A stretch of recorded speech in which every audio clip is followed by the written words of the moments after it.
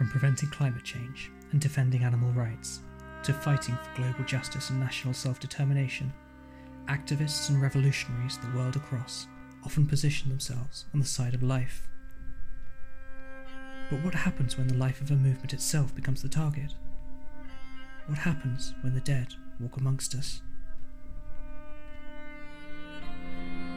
This is the story of a series of undercover police operations which upended the orders of life and death.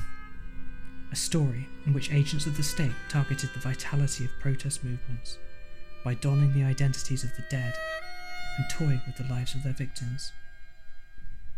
This is the story of life, death, and betrayal on the River Thames.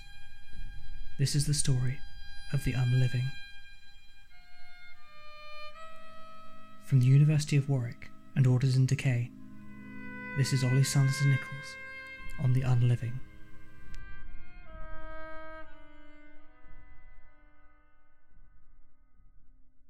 Close your eyes. Picture a scene for a moment. It's an ordinary Thursday. You've finished work and headed home to enjoy the balmy summer evening.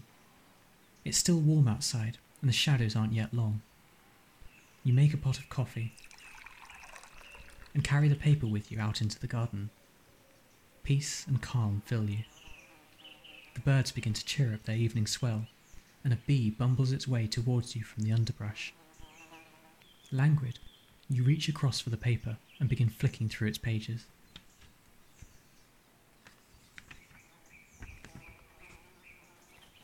And then, your breath catches.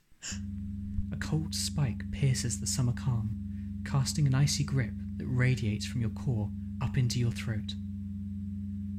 For staring out at you is the picture of a man you once knew from what feels like a lifetime ago. Someone you once told yourself you were in love with. Nobody has seen nor heard from him in over 2 decades, and yet here he is, looking out at you like a ghost from the past. Imagine the pain of discovering, years later, that someone who mattered to you was never who they claimed to be. Imagine if it turned out that they were someone else all along. Unfortunately, we don't need to imagine. From 1968 to 2010, at least 12 women and an as yet unknown number of men were duped into entering long-term romantic and sexual relationships with undercover police officers working for the Metropolitan Service. Each and every one of them was targeted because they were involved in various forms of activism. These officers, known by the false names and identities they adopted, would later disappear from their lives. Amidst the wreckage, some even left behind the children that they'd fathered whilst undercover. It's only now, many years later, that we're beginning to piece together the fragments to understand the true scope of what really happened. From the earliest reports by British journalists in 2010 to the ongoing inquiry, now due to publish its delayed final report in late 2023, a dark history of subterfuge and manipulation has begun to emerge, in which agents of the state worked for decades to penetrate, monitor, and repress social movements in the United Kingdom. This is the story of these operations.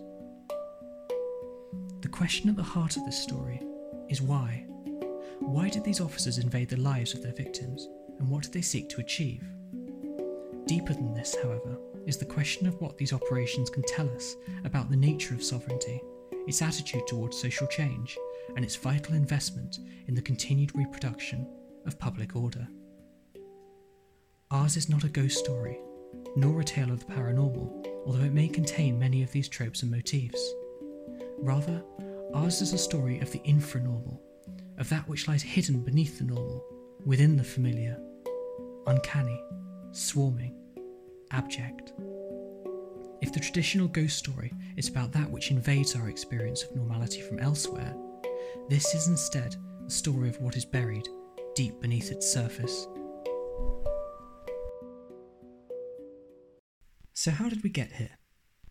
Well, let's begin at the beginning. In 1968, the Special Demonstration Squad, or SDS, was established within the Met, carrying out operations until its dissolution in 2008.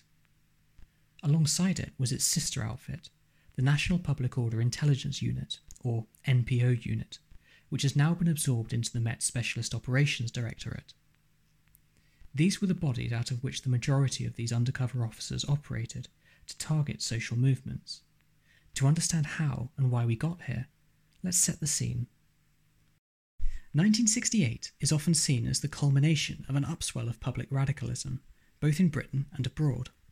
In London, a pitched battle occurred at the US Embassy in Grosvenor Square on the 17th of March 1968, in which approximately 30,000 protesters gathered to demonstrate against the UK government's support of the Vietnam War.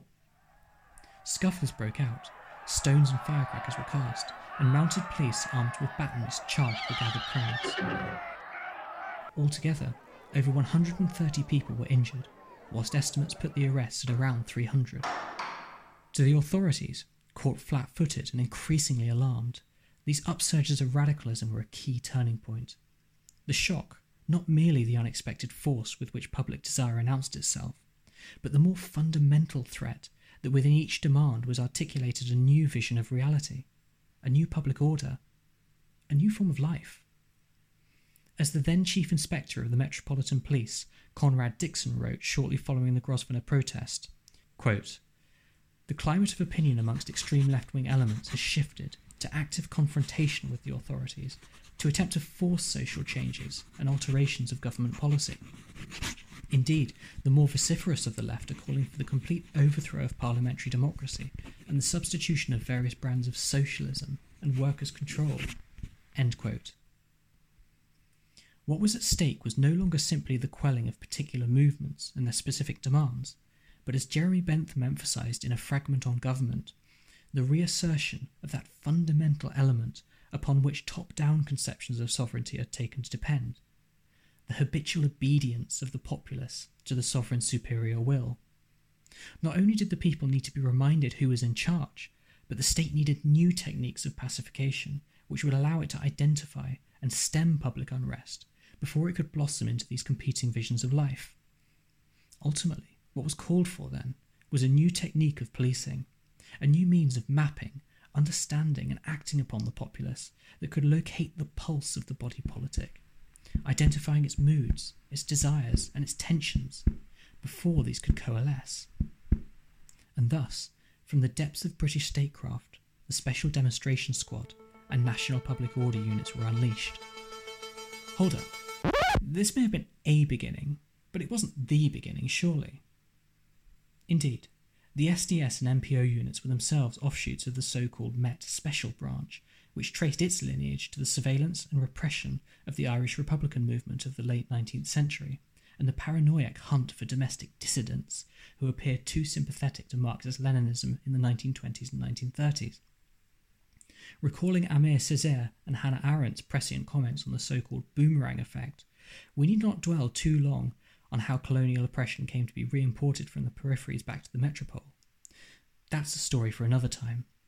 What matters for us here is that the SDS and MPO units were revenants, born of a darker time.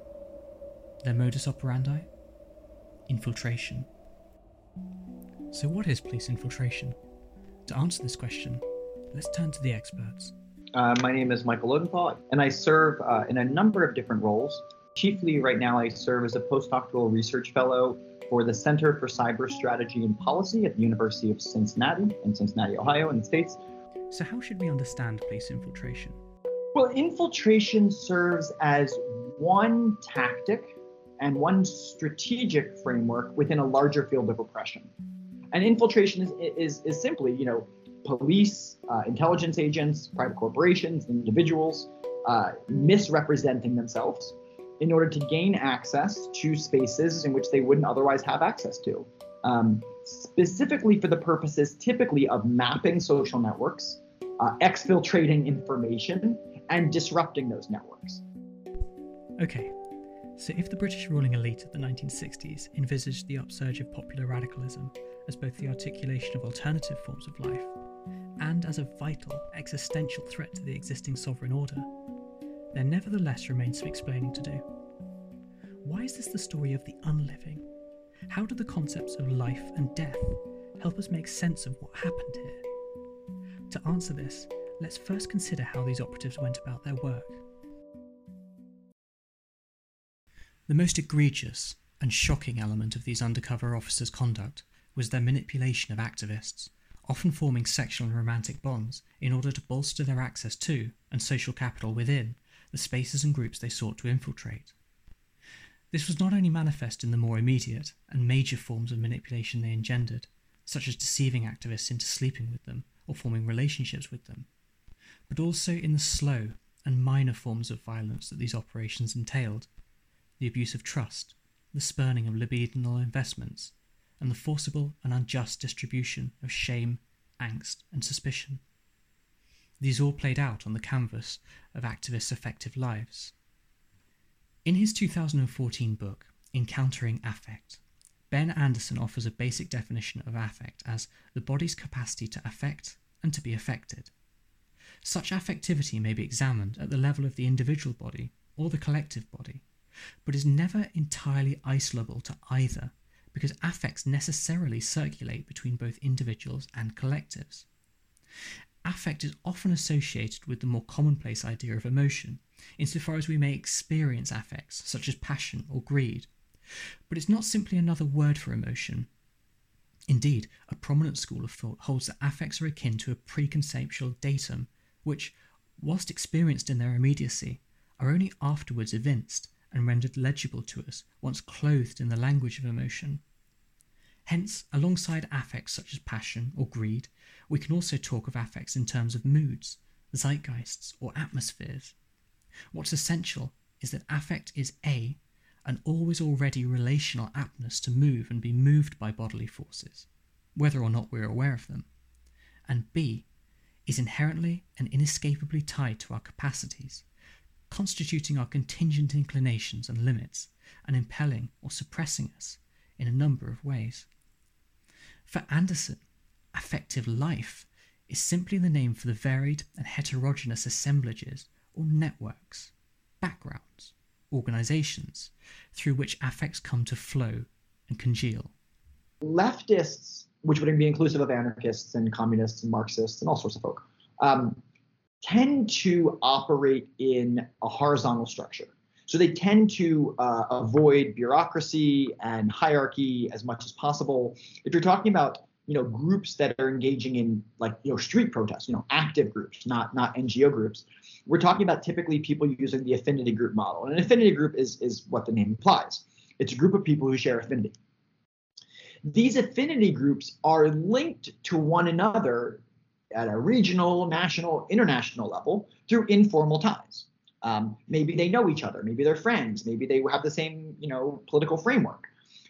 So in order to have these groups operate safely, it is based on a high degree of trust and a high degree of kind of secondary and tertiary trust. In other words, I know everyone in my affinity group, I trust them, and one person in my affinity group knows one person in another affinity group, therefore these two affinity groups trust each other. In this respect, the concept of affectivity, when applied to these horizontal, trust-based organisational networks that left-wing movements tended to adopt, offers insight into the ways in which undercover officers work to hijack and instrumentalise the affective lives of those belonging to these movements. For in each case, the officers' access to these spaces involved not only passively predicting and navigating the moods, desires, and sensibilities of the activists they encountered, but also came to depend on intervening upon and managing these affects for their own purposes. In so doing, the affective lives of these collectives were taken not only as object targets, but also as object instruments, as tools for sovereign agents to use in the accomplishment of their tasks. This wasn't the only form of instrumentalization that these state agents engaged in, however. The manner in which undercover officers first constructed their identities invoked a particularly macabre practice, what was, in essence, a form of ritual necromancy.